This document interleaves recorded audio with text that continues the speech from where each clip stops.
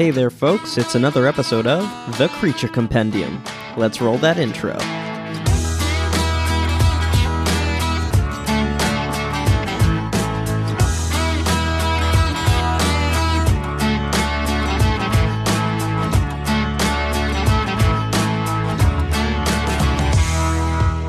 Hello, listeners, and welcome to another episode of The Creature Compendium, a podcast celebrating original species and creatures from science fiction, fantasy, and so much more.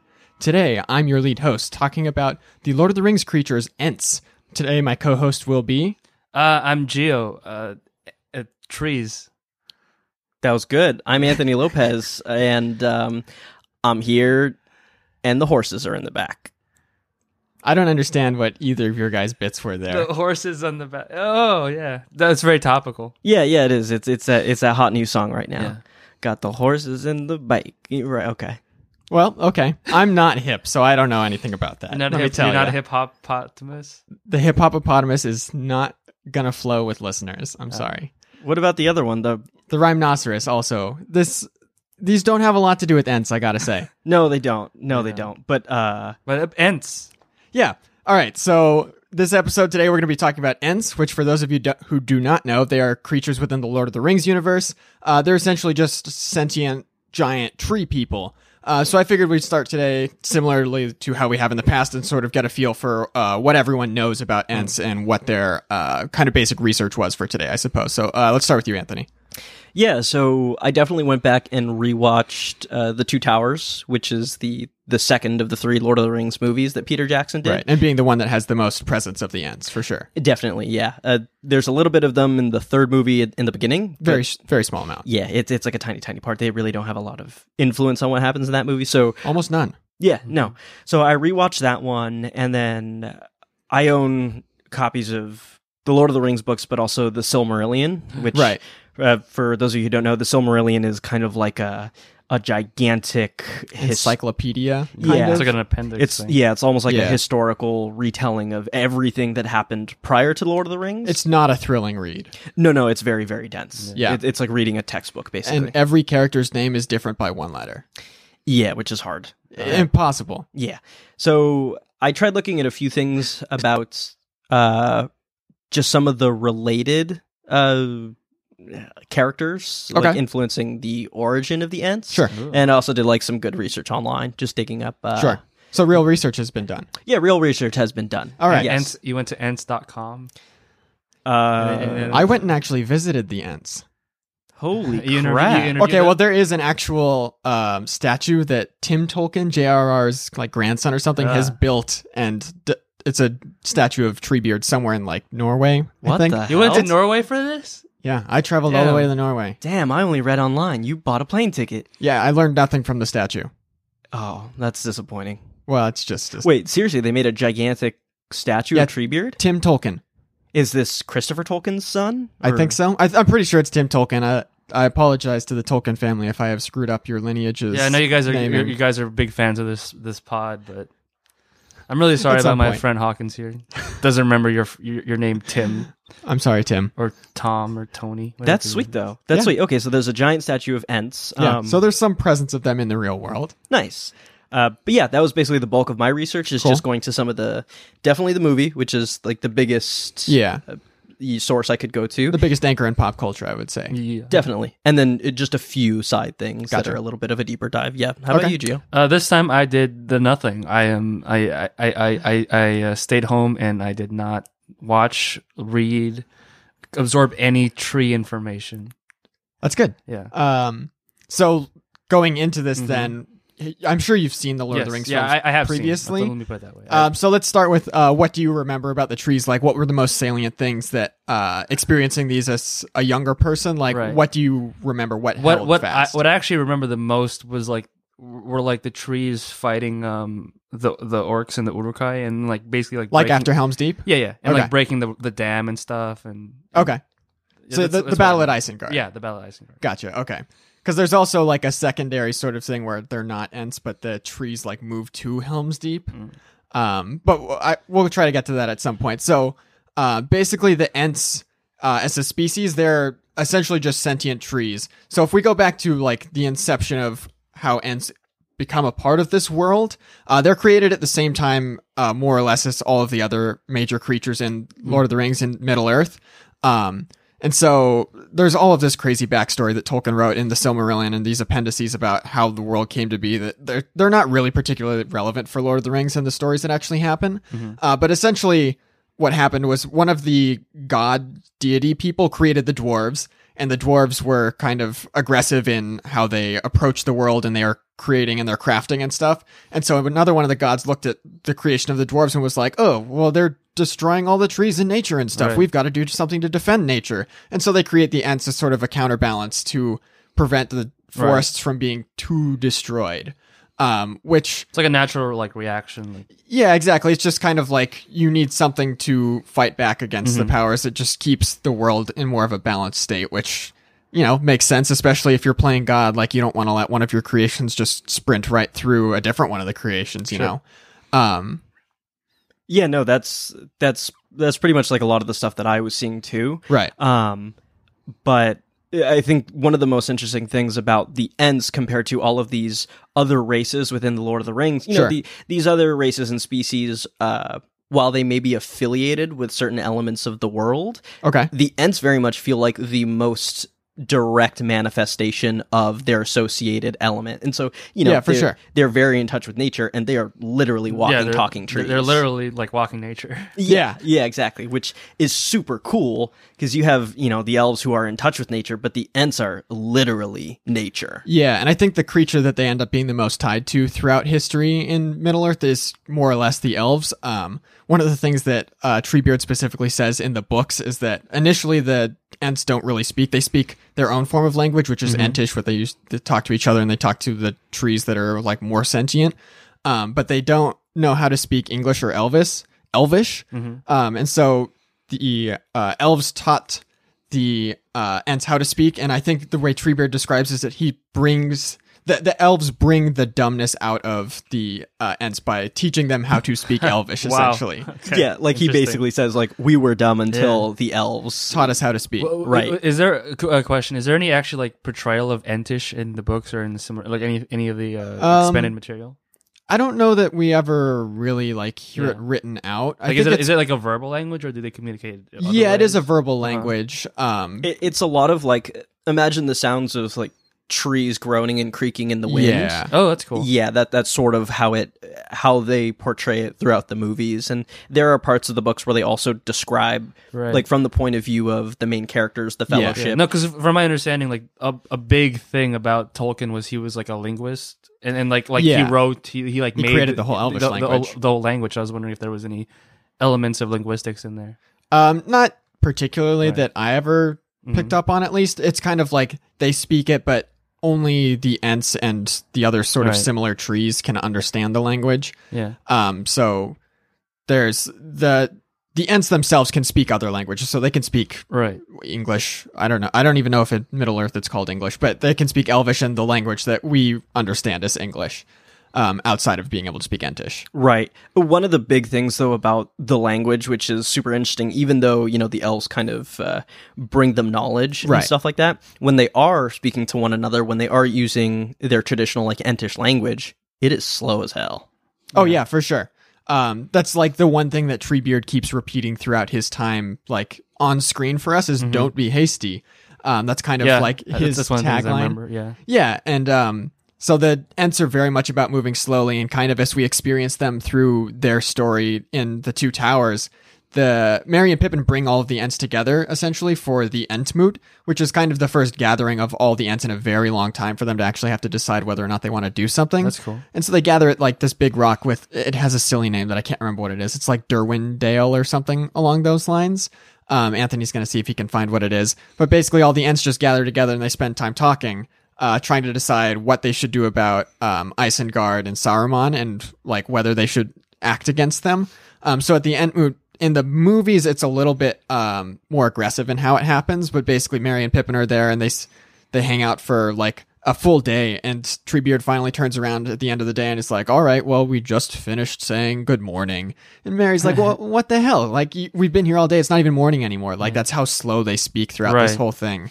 That the Ents are just like very they're very slowly paced creatures who don't need to rush through anything, in large part because of how long their lives are, so that they have more time to spend on all of these things. Right. And maybe for people who are a little more unfamiliar, without getting too deep into it, but a lot of the events of the Two Towers are very, very stressful. Like, there's a lot of building anxiety towards what will become open conflict, and not just the Return of the King, the third, iteration of this story, but, at the climax of the Two Towers itself, especially with like the battle at Helm's Deep and everything like that.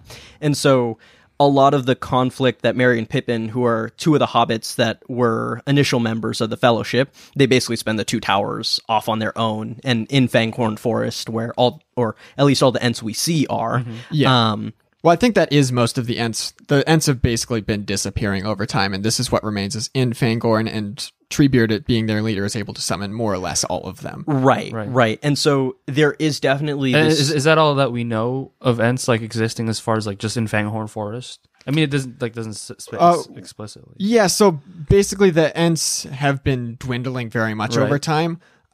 Initially, when Middle Earth was created in like the First Age and everything, like the forests were much more pervasive throughout this world.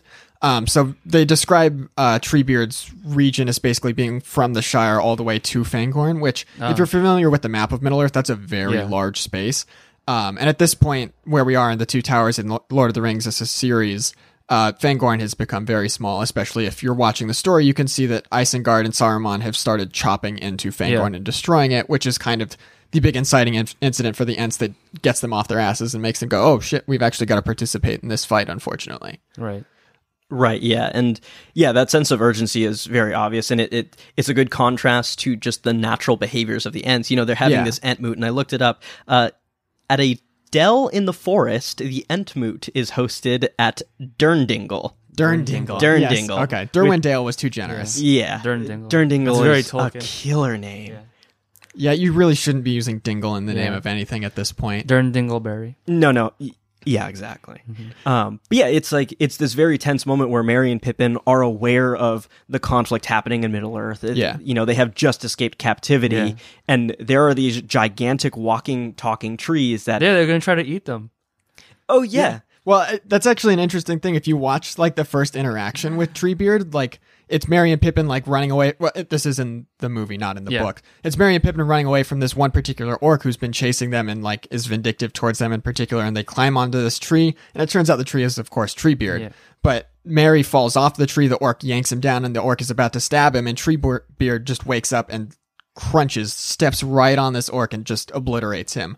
But it's interesting that we see the Ents as being someone that are supposed to be hasty, and our introduction to Treebeard is like a flash instant of him deciding, oh, I'm gonna fucking crush this orc. Like it happens very abruptly. Yeah, that's a really good point. And like it's super convenient to the plot because it's like, oh, our hero or one of our heroes is still alive, and oh cool, he got out of the scrape. Now we can deal with the big talking tree. But why in the world would Treebeard just automatically think like, oh, I'm gonna crush this thing and not both of them? Right. Exactly. Especially because then he proceeds to be like, oh, are you guys orcs? Like he thinks Merry and Pippin are orcs too, and so like for conveniences of the plot, of course, he's very thoughtful and slow about how to treat Merry and Pippin. But the orc that's right in front of him that's about to attack Merry, he's not thoughtful and slow about. He just kills it. He would, if it followed the logic, he would have just like watched or like asked like, what are you guys doing? Exactly. But it is like a very cinematic way to introduce like this aspect of his like lumbering power. Yeah, especially because contrasting to the book, I think maybe not one of the biggest places where Peter Jackson's interpretation diverts from Tolkien's actual source material, but the way that the Ents are utilized is, I think, pretty different, especially in the way they're introduced. There's no like conflict like that. Merry and Pippin kind of just run into Fangorn Forest and they bump into Treebeard at some point. Like there's no like initial conflict where like, oh, Treebeard has to save them. It's just like, oh, here's a tree guy that found us and he's kind of weird, but okay, we'll just start talking to him. Yeah, there are like a lot of meandering elements to the book. The book in general, Yeah, and like that's part of why the adaptation into the movies works so well is because they cut out a lot of that stuff that's just so slow. Yeah. And they also surfboard. Yeah, that's later. Yeah. Yeah. Well, I'm just saying that's like what the elements of what made the films great. Sure, Legolas riding a shield. A shield, yeah, it's pretty good. A shield boarding, yeah. He should have done that with the Ents. Let me be clear. Was that in the book or not? I'm pretty sure. Wait, shoot, is it in the book? I don't remember. Yeah, he writes, Legolas does a rad surfboard trick going down the stairs at Helm's Deep. And he's got awesome sunglasses on, and oh my god, all the orcs are looking at him like, man, I wish Saruman made us to be that cool. Yeah, it says Legolas is a fucking badass, killing all those narc Uruks. Yeah. And then as he gets close to the bottom, he winks at Eowyn and is like, hey, watch this. And he does a sick shield kickflip, and the board chops an orc's head off, and then he lands back on it and is like, what's a cool one-liner? He says, we don't nailed have a cool it. One-liner. Yeah. Oh, nailed it. Yep. Shielded it. Geo, save us. You're the one who's good with one-liners. Give it to us. This is a lot of pressure to put on him. I think we shouldn't do this. No. Shield it. He's gonna buckle. See, he buckled. He did the same thing as me, though. Yeah, but we had higher expectations for him, and so... Yeah, but this means I'm elevated, I think. I think this feels good for me. Sure, and I'm okay just being neutral for kicking this thing off. Yeah. Okay. Well, I'm excited that he's exciting, skateboarding, badass Legolas. Legolas invented skateboarding. Yeah. Pretty sure. Yeah, I'm pretty sure he actually did it with the Ents. The Ents have this connection with the elves, of course, and so the Ents were really the ones doing it. And they showed it to the elves, and the elves, being the dickheads that they are, they were the ones who brought it public and claimed all of the initial... Maybe that was part of the trade. It's like, yo, you tree people, we'll teach you language. We'll make you less dumb and less just stupid. What do you got for us? And the Ents, they weren't able to speak yet because they didn't teach them things, and they're like... So the elves played him. Yeah, the elves played him, but... The Ents were basically like, without speaking, like did a, okay, watch this motion. Like, this is what we got. and Treebeard in his prime does the sickest fucking kickflip. And the elves were like, holy shit. That's the best thing since Lamba Spread. But we're going to run with it. This is ours now, shield boarding. Yeah. We should also note that this happened a really long time ago. Treebeard is actually probably the oldest living thing in Middle-earth. Oh, is like he from like the beginning of he's like from the first age. And, and so Lord of the Rings is split up into, ages. Yeah. There's the first age where a lot of the God, like a lot of the world creation, Old Testament type stuff happens. Yeah, it's like very large scale, hyper overpowered beings who are, in conflict with one another. Right. Each age is about 3,000 years, more or less. So like, there's a lot of time. And we're in the third age. Yeah. Right. The third Lord of the Rings book concludes the third age, essentially. Right. Yeah. But the year we're in like the third age is like 3019, I believe. Right, yeah, so it's like it's still been another block of like 3,000 years. And that's I recognize that as like one of the big elements of Lord of the Rings. It's like you have these ancient creatures just kind of dying, or like at the end of their days, like there's a change in the world. Yeah, exactly. Which I guess is the whole I guess it's part of the whole Isengard thing in the Ents, like rapid industrialization and like the reaction of nature from that. Yeah, right. I mean, I think the industrialization is like a important part of the way the Ents are incorporated into the story and the environmentalism sort of factors of it. But I think really, I know Tolkien in general and in this sort of series of books, it's an anti-industrialist kind of thing in a lot of places. Yeah. But I think the way that the Ents are incorporated is very not well done in terms of like defending environmentalism. It feels like the Ents are very forgotten characters in a lot of this story. They don't really get to do anything. A lot of their action happens off screen. And they really kind of, a lot of stuff that normally I feel like would be dealing more with the environmentalism and like giving the Ents agency in the story are pretty ignored. Like the way Tolkien has like Treebeard approach the way Isengard is doing things. Treebeard is more upset not at the fact that they're cutting all these trees down. Treebeard is upset that they're cutting some of the trees down and not doing anything with them. Yeah. Like, he's not upset with the industrialization that's happening. He's upset that they're chopping down trees and it feels like kind of wasteful. Right. Even though like they are chopping down the entire forest. When was Lord of the Rings? I think it came out. I want to say it came out in like the 20s. It's post World War I for sure. That makes sense. Yeah. Yeah, because at that point, like, environmentalism was very nascent. Yeah, well, it's like a different. Yeah, so the Lord of the Rings was published like the first one was published in 1948. Oh, okay, which is definitely later. But like Tolkien, like we mentioned before, he comes from a world of academia. Yeah, so for decades he had been working on these things, and I think the Lord of the Rings is really interesting as like a a product, like as its own universe, because it was something that it seemed like Tolkien was always working on and never quite finished. Right. Yeah, no, he absolutely doesn't. Which I think also when you get into the Ents, they feel very incomplete, especially because you talked about looking into the Silmarillion, but one of the things about the Silmarillion is it really doesn't say anything at all about the Ents, despite them being like one of the first things created, and like Treebeard is probably the oldest living creature that we know. There's almost nothing about the Ents.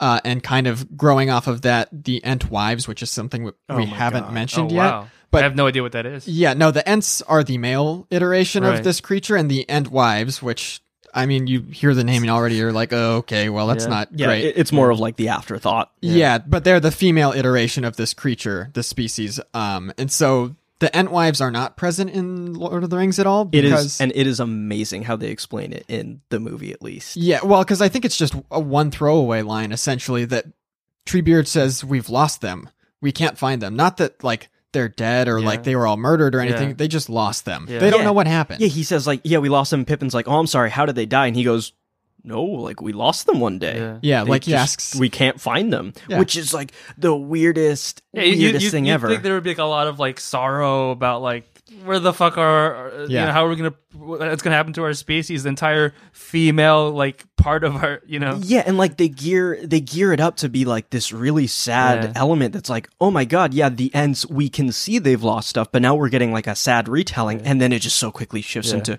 nope, we just lost them. And they're not concerned with it. I mean, I guess part of that could be that, like, they just live so long that it's less important to procreate for them. But also still, it's like, you lost half of your species. Like, that's not a great sign. No. Yeah. There's definitely, like, just a lackadaisical element to the Ents. Like, they know this is their land and stuff like that, but they aren't in any way, shape, or form an aggressive faction within the Lord of the Rings. And that's something that's really interesting for me, because the Lord of the Rings it's very black and white. Yeah. You know, all the stuff that comes out of Mordor, super bad. Yeah. Saruman falling to, you know, Sauron's influence and everything like that. Evil. Very, very clearly evil. Like, these are the people who want to bring the end of the world. And, you know, all of our heroes are the good folks, right? The people we're rooting for, Frodo and Aragorn and Gandalf and everybody. But the Ents exist in this weird space where they are like one of the true neutral factions within the Lord of the Rings, a story that is so obvious what the right answer is. Yeah, I mean, when they first bump into Treebeard and Merry and Pippin, I think one of the first things they ask is which side you're on. And Treebeard's response is, I'm on nobody's side because nobody is on my side. Nobody cares for the woods anymore. Yeah. Because they really do exist in more of this gray space, and I think that's probably a large part of why Tolkien doesn't include them more, is that you see, like, the orcs tearing down Fangorn Forest and how terrible that is for the environment. But presumably men and elves and people are tearing down a lot of things to perpetuate this war as well. So if you incorporate the Ents at a deeper level, you've got to deal with that more. Yeah, and it's not to say that the Ents aren't facing similar challenges as the other races, because in the Lord of the Rings, like when these books and the movies take place, there's this kind of massive existential dread to the entire universe. You know, the farther we get away from, like, the first creation and stuff, the elves are so tied to the power of, like, these godly figures that the farther we get, they lose their power. And so in the Lord of the Rings, this is sort of the fading of the elves. Yeah. And this, then they're leaving and stuff. Right. And this is sort of the beginning of the dominion of men. I know that is something that is, like, directly referenced as like, you know, this destiny that men will take Middle Earth. It will be theirs. But we see the elves fading. We hear about the dwarves no longer being big players in the Lord of the Rings because, you know, they've given into their greed and stuff like that. Right. And granted, there probably are still dwarves out there because Gimli is clearly a dwarf, so they're somewhere, but they're not super entwined with the conflict of the Lord of the Rings. Right. The Ents are facing such a similar circumstance to, say, the elves or anyone else who has something to lose, where this expansion of Mordor and all of these evil forces, it's directly putting the Ents in what will be like an extinct zone. They're It's just so interesting that they're facing their extinction with such apathy. Yeah, basically. Exactly. And like they're also these creatures that have endured so much throughout the Lord of the Rings, or throughout the history of Lord of the Rings. Like, oh my god, like Sauron is super evil, but Melkor, who is the bad guy before him, like the evil god, it was so much more wrath and hellfire. But they lived through that, and so for this, it's just so interesting that they are still this neutral party. Yeah, well, because you talk about their doom, and like there's another divergence sort of between the books and the movies. Is when the Entmoot concludes in the movies, the Ents have basically decided, oh, we're not going to participate in this destruction of Isengard. Like, it's not really our business. It doesn't matter too much. And then Treebeard ends up walking by Isengard, and he sees firsthand what's happening. And so that sort of turns the tide, and that flips him. In the books, they're much more like they finish the Entmoot, and they're like, all right, we're doing it. And so they're going straight into action. But part of like this idea of doom, like, they are very conscious of the fact that they're marching to their doom, but if they don't march to their doom in that instance, the way that we watch all of these other Ents have died over time, they basically just turn into trees, is essentially what it is. They become more tree-ish, is how it's described. And there's a couple of the, like, particularly older Ents, like Treebeard is talking about, like, his oldest friends, like, I think Quickbeam maybe is one of the names of them, but, like, he basically just becomes more like a tree because he's old and he's tired, and so, like, he doesn't wake up anymore. He just stays quiet and is just where he was. Also, can we talk about how, his friend's name is Quickbeam? Quickbeam absolutely sounds like the name of a Transformer. It sounds like it would be like a Decepticon. Yeah. Like, I could see, what's his name? What's the big guy's name? Optimus Prime. No, Megatron. The Megatron. I could totally see Megatron being like, Quickbeam. Adjective noun. Yeah, and then, Soundwave. Quickbeam, like, flying off because he's a jet, because all the Decepticons are jets, and just being like, wah, wah, wah, wah, blah. Yeah. Well, I think also, like, with the way Ents operate, like, all of them basically... Well, if you think about it, aren't Ents just Transformers? Yeah, they do transform. Fuck, they're natural back and forth. Transformers. Yeah, that's pretty good. I mean, they don't really take on different forms too well. They're just kind of tree with arms. Well, they become bipedal. They're like stealth Transformers. Yeah, that's fair. Yeah, like if... I don't know Transformers at all. Okay, so I thought about this the other day when I was watching The Two Towers, and just because of scale, like how large Treebeard is, right? And, because the voice is deep and booming, I thought, all right, who wins in a fight between Treebeard and Optimus Prime? And Optimus Prime. Yeah, like part of me says Optimus Prime definitely because he's got like guns and weapons and he's a robot, right? But oh my god, you know how fun that would be to see Treebeard like wallop some Optimus ass? Yeah. He's too slow. Yeah, he's too slow. But what are Ent uppers? Like, what uppers can he take to fight Optimus Prime? Well, it's just like when they get super angry, cocaine. They like harvest the energy of a tree, as I understand it. And so like when he swings his arm and stuff, it's like this is the energy of like a tree having built up for like years and years. Oh, that's cool. Like that was like Gambit, like he's storing kinetic energy. I think that's essentially what it is, as I understood it. Maybe I misread something, but it's they have like stored power. Yeah, basically. Cool. So like when they get angry, like all of it bursts out at once, and that's why they're so particularly strong. Holy shit! That's why they can throw these boulders that are like the size of an entire Ent. Yeah. Wait, hang on. That well, actually... I don't know if that's literal. That could be like metaphorical language. That could be. Yeah. Sure, but that also makes the Ents really scary because, like, if they've got this like weird reserve of tree energy that has built up for thousands of years, well, I think it plays off of the "don't be hasty" thing because you can only use that energy so much. Sure. Oh, okay. Yeah. Otherwise, like you're just blowing it and you're not strong, and just burning energy on nothing. Yeah.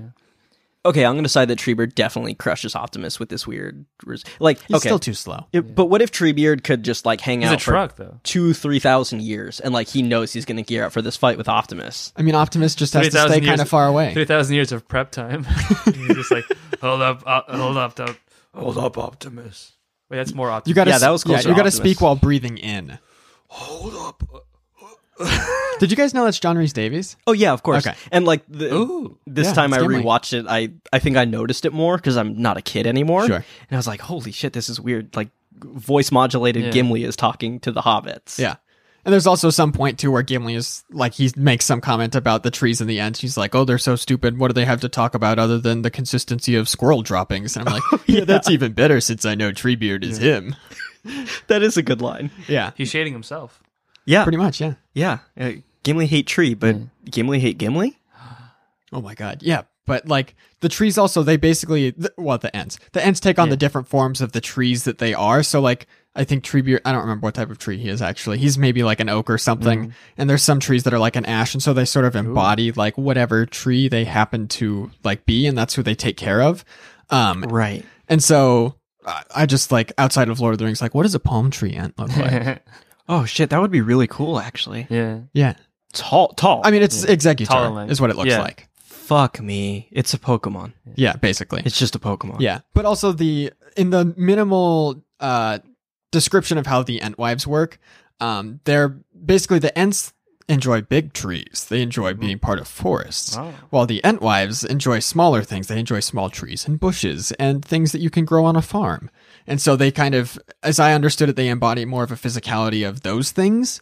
So like shrubbery? Yeah, so if you're like the corn Entwive, then like you take on like the shape of what a corn plant would be, I guess. Like it's never explicitly described. God, I love how fucking vague Tolkien can be about it's a lot shit. of metaphorical language. Well, if you look at like what Tolkien actually has to say about the Entwives and the Ents in particular, like he just didn't put a lot of effort and thought into them, I think, for the most part. And so at some point down the line, someone actually asked him like, hey, what did happen to the Entwives? Because like you're very vague about it. Isn't that a lot of like Tolkien is just like, he just kind of wrote something and people are like, what does that mean? What does that mean? What does that mean? Like, oh, I don't know. Yeah. But like for the Entwives, someone asked him about him. He said, I think the fact that the Entwives have disappeared for good, being destroyed with the garden in the War of the Last Alliance. Some may have fled east or even have become enslaved.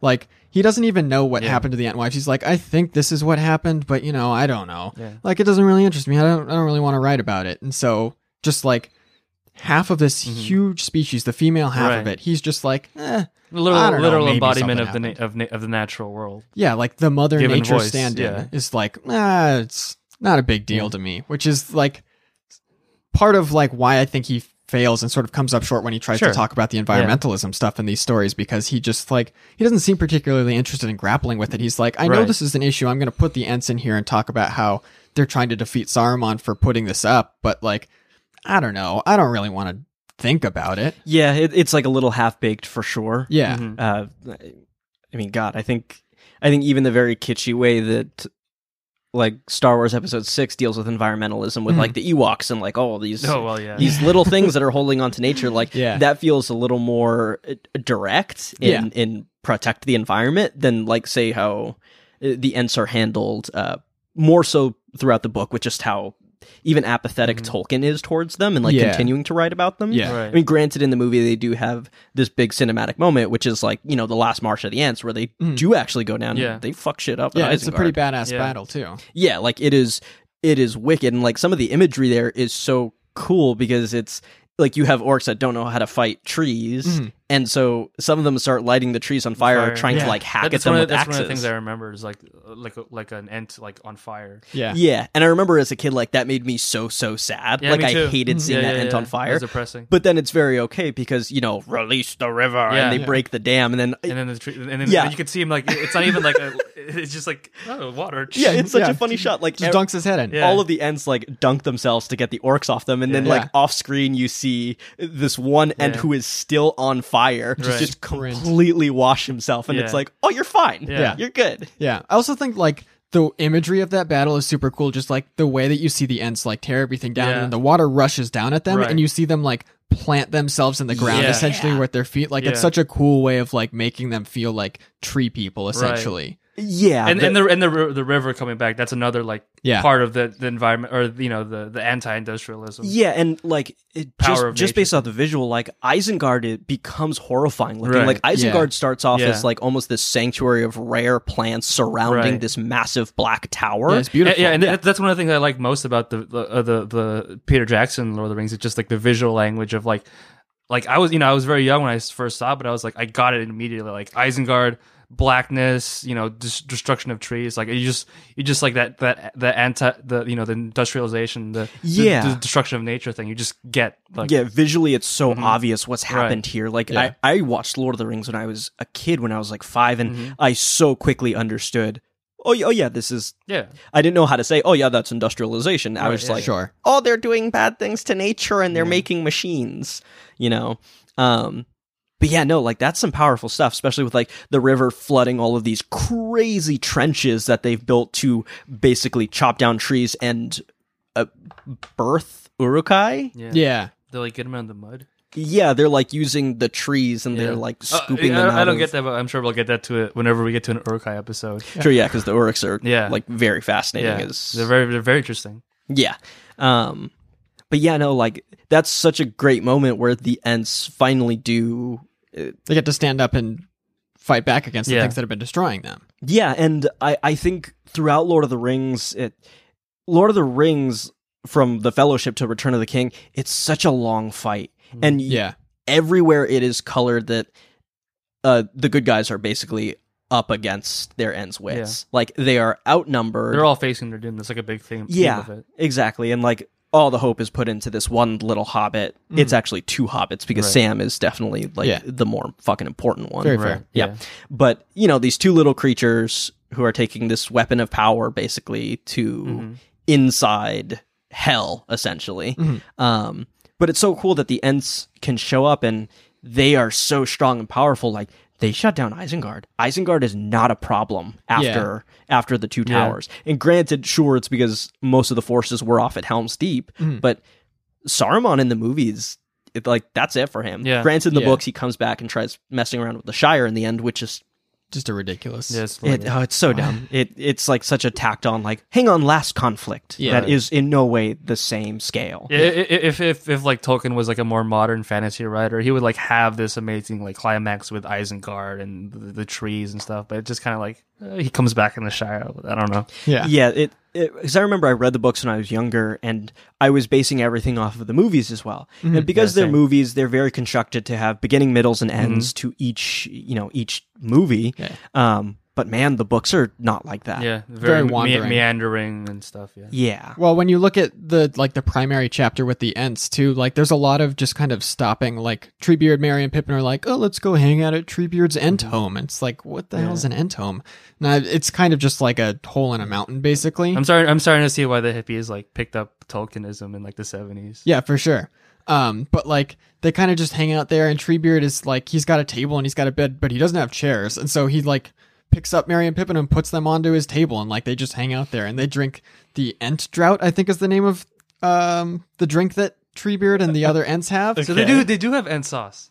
They do have Ent sauce, yeah. Oh shit. But there's like two different versions of it. One of them I think is for nourishment, and one of them is for like refreshing or something, like these two drinks. Interesting. And so in the extended version of the movies, you kind of see it a little bit, like it comes from like a river or something, like that they Merry and Pippin drink it and it makes them bigger. And so that's right. Yeah, and so they're the tallest hobbits that there are because they drank the Ent Drought. But there's a lot of just like wandering and like the not really hobbits much ever, going they're on. 5 foot.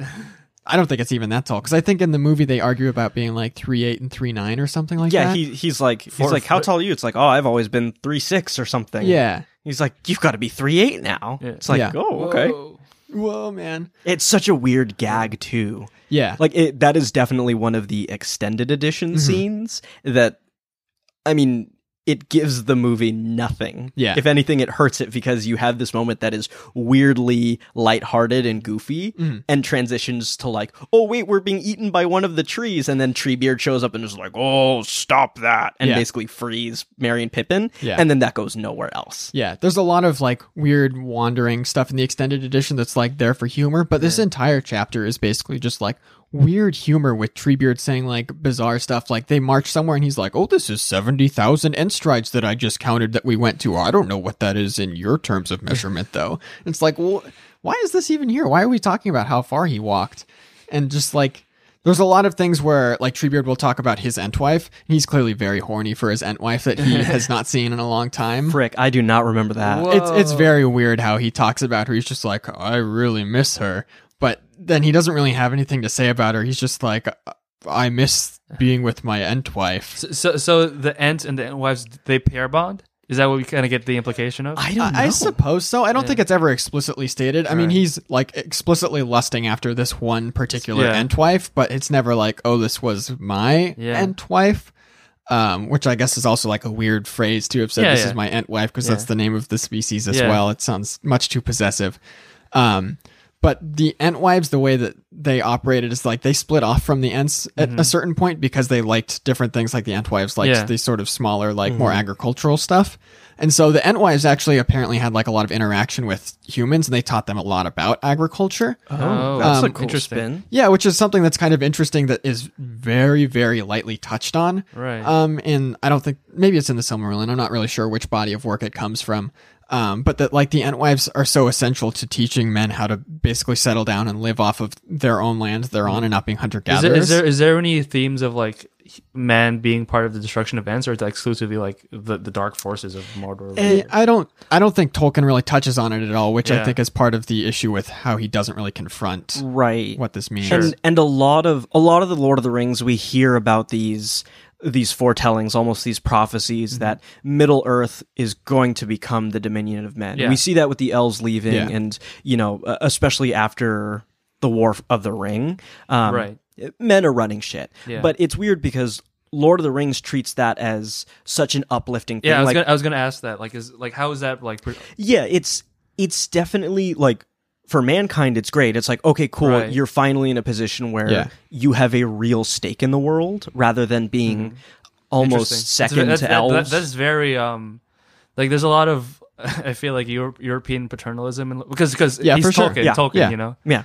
He's an Englishman. Like World War II, there's like that whole like, embodiment of English valor and stuff. Yes, exactly. And there's never really a spin of, okay, now that this is the dominion of men, what does that mean for the world? It's always just the leaving of the elves. It just seems more like it's not like tragic. It's more like what's that word? Like melancholy. Yeah, definitely. They're not dead. They're not like, oh, this is the end of thing. It's like they're just moving on, and you feel the world change, but it's not like just despair. It's just like Yeah, and like the elves' departure, when we say departure from Middle Earth, that's literally what we mean. They're not committing mass suicide. They're literally boarding boats that leaving the world. Yeah, like they are leaving Middle Earth. They are going to like the Grey Havens to Valinor, which it's sort of like an afterlife for them. Yeah. Is it melancholic? Like the only reason I get that is from like the movie, because it's portrayed very like, you get that theme, and I don't know if that's the same way it's portrayed in the book. It is, and a lot of it is like the elves are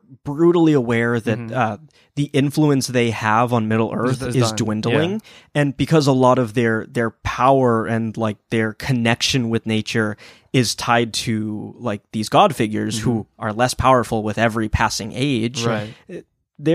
They're not the main player in this world anymore. And so for them, it's very sad, especially for, elves are immortal in The Lord of the Rings. Right.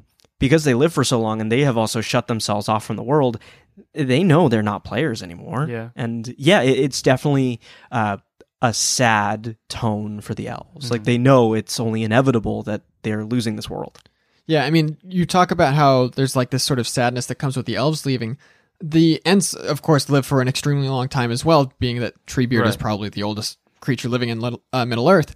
But at the end of The Return of the King in the books, at least, there's this moment, as I kind of understand it, that Aragorn goes and talks to Treebeard, and he's like, hey, do you want to like be more incorporated into things that are going on? And Treebeard's like, no, not really. I think we're kind of just going to dwindle off, and we're gonna be done here in Fangorn. It's just like this accepting of this fate that all the Ents are just kind of going to turn tree-ish. And that's going to be it. The Ents are going to be done. There's no like moment of send off like the elves get. The Ents are just over.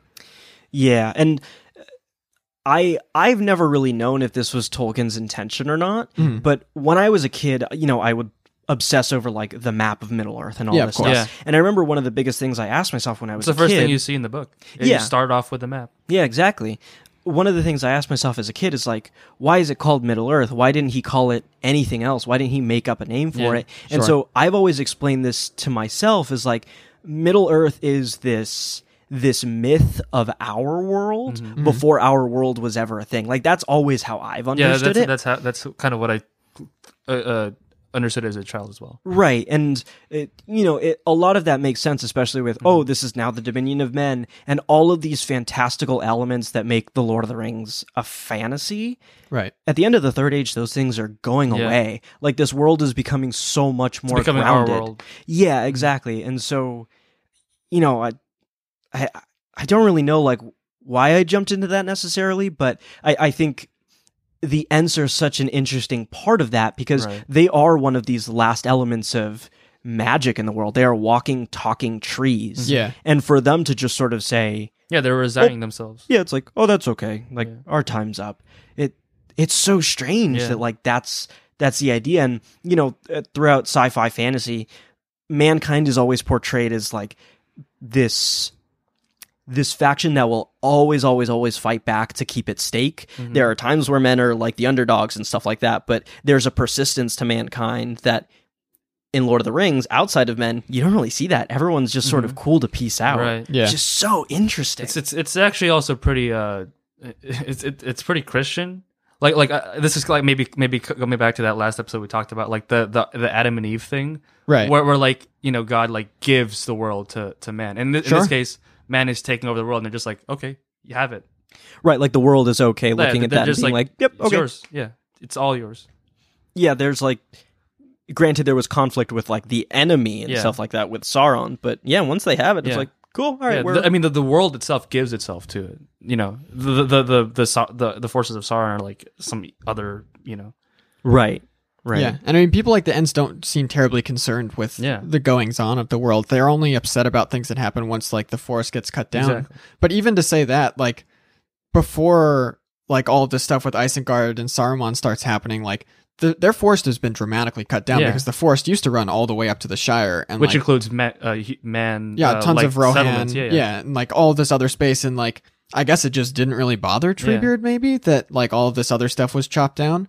But they're like the Ents are just a very passive part of this world for the most part until someone like Merry and Pippin come along and are like, hey, actually, like you guys are gonna die if like you keep being this passive. And so it kind of just plays off this idea that like the men are very much the dominant part of the story, even if Frodo is maybe the main character.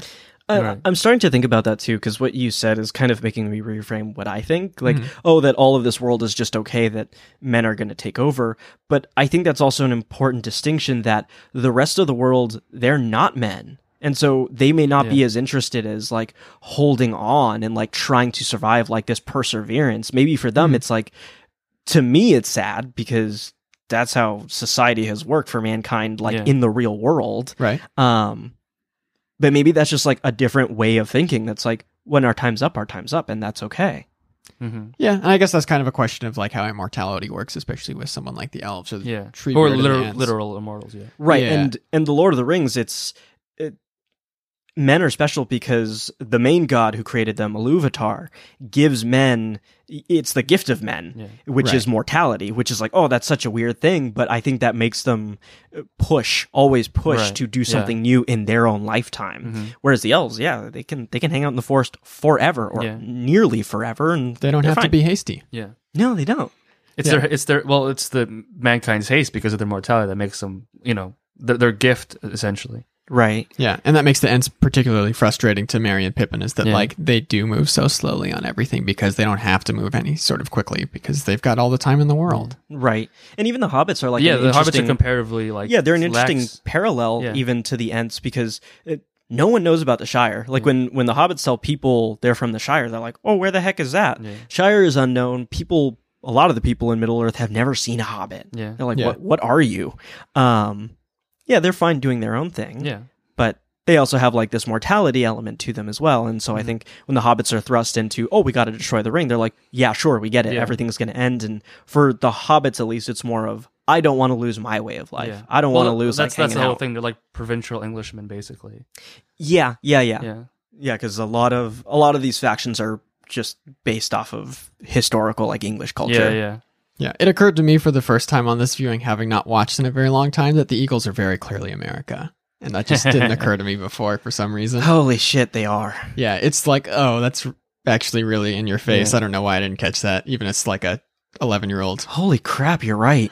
They'll just fly in at the 11th hour and everybody else in Europe is dying. Their blood is spilled. And they're like, Eagles! Oh my god, you're right. Like the entire battle at the Black Gate, it's like they are losing, and then at some point the Eagles show up, and it's like, okay, this is much better for us. Yeah, they just saved the day, and it's like, oh, okay, well, American greatness, whatever. Yeah. Holy crap!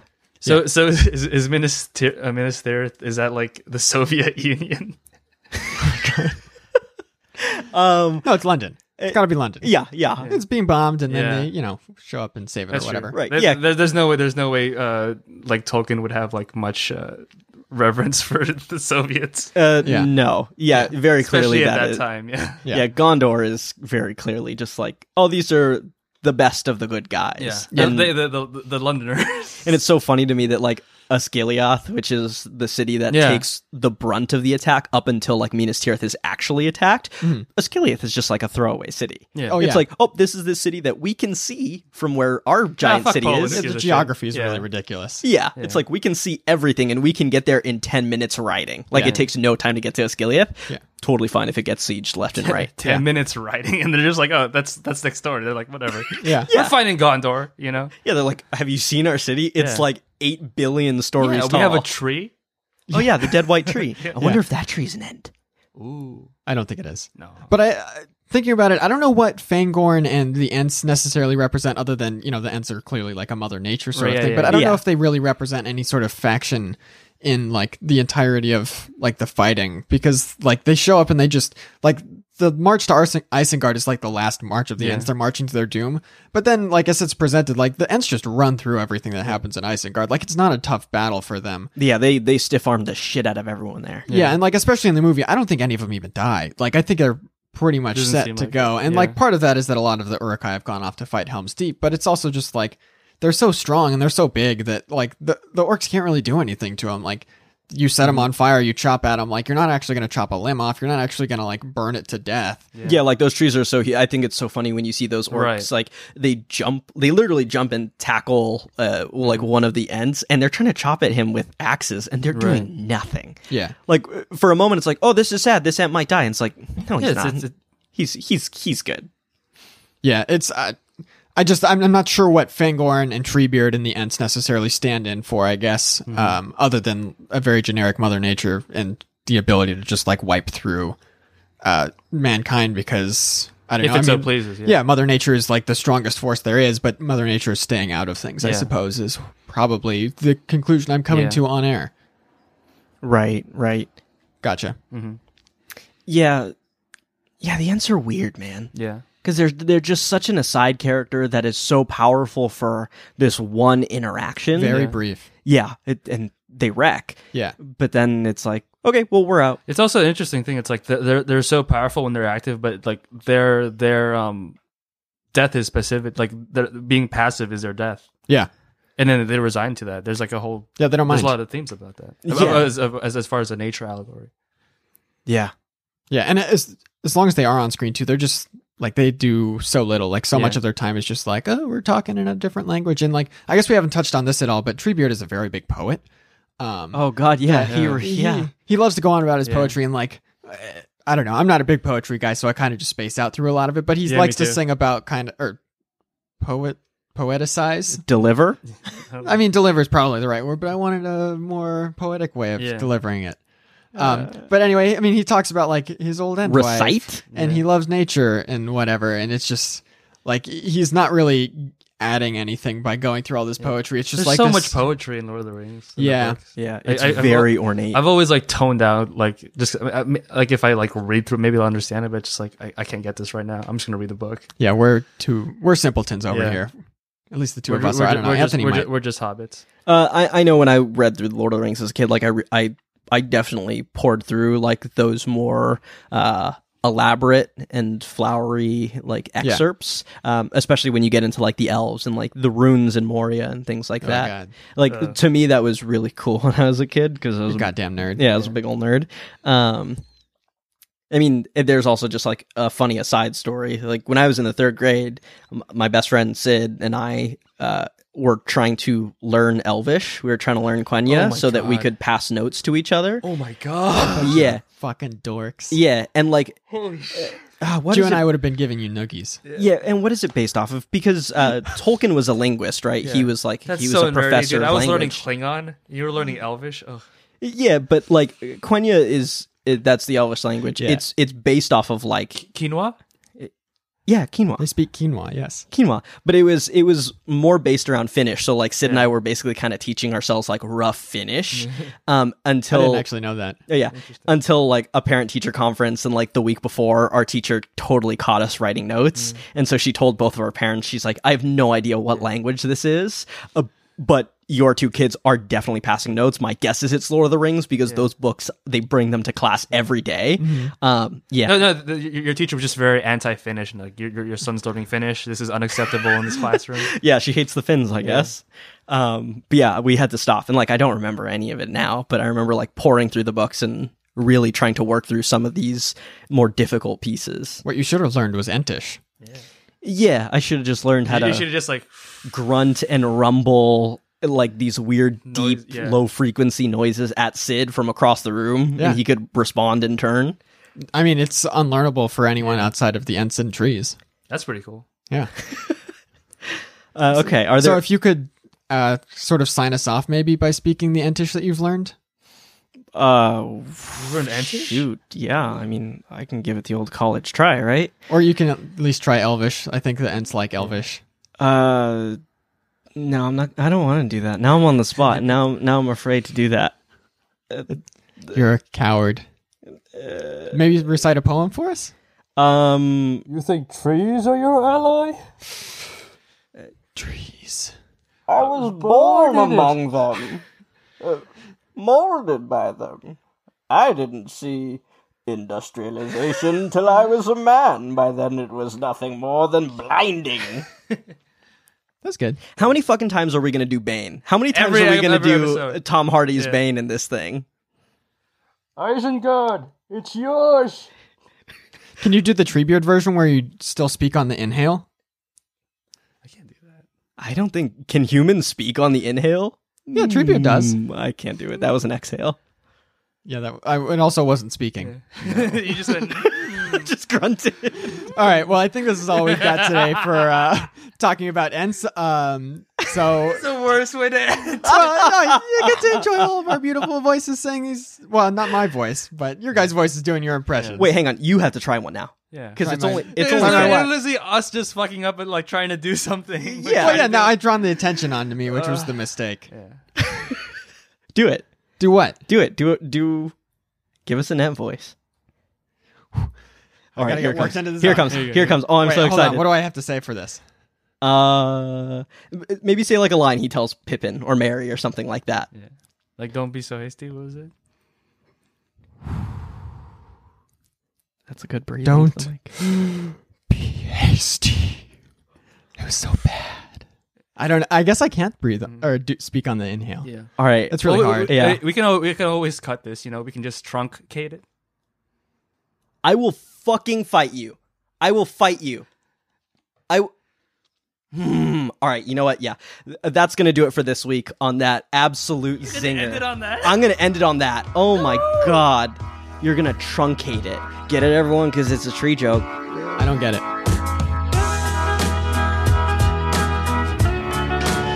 It's talking, Mary. The tree is talking. Tree, tree, tree.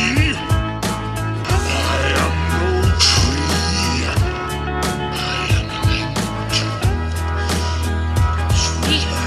ant. Hey there, folks. Thanks for listening. You can find us on Twitter at CompendiumCast or by our email, thecreaturecompendium@gmail.com. We'd love to hear ideas for future episodes from you, and if you're enjoying the show, please tell your friends and leave a review on Apple Podcasts. This show is produced by Anthony Lopez. Principal research for the episode was done by Hawkins Dubois, and we record this bad boy in LA.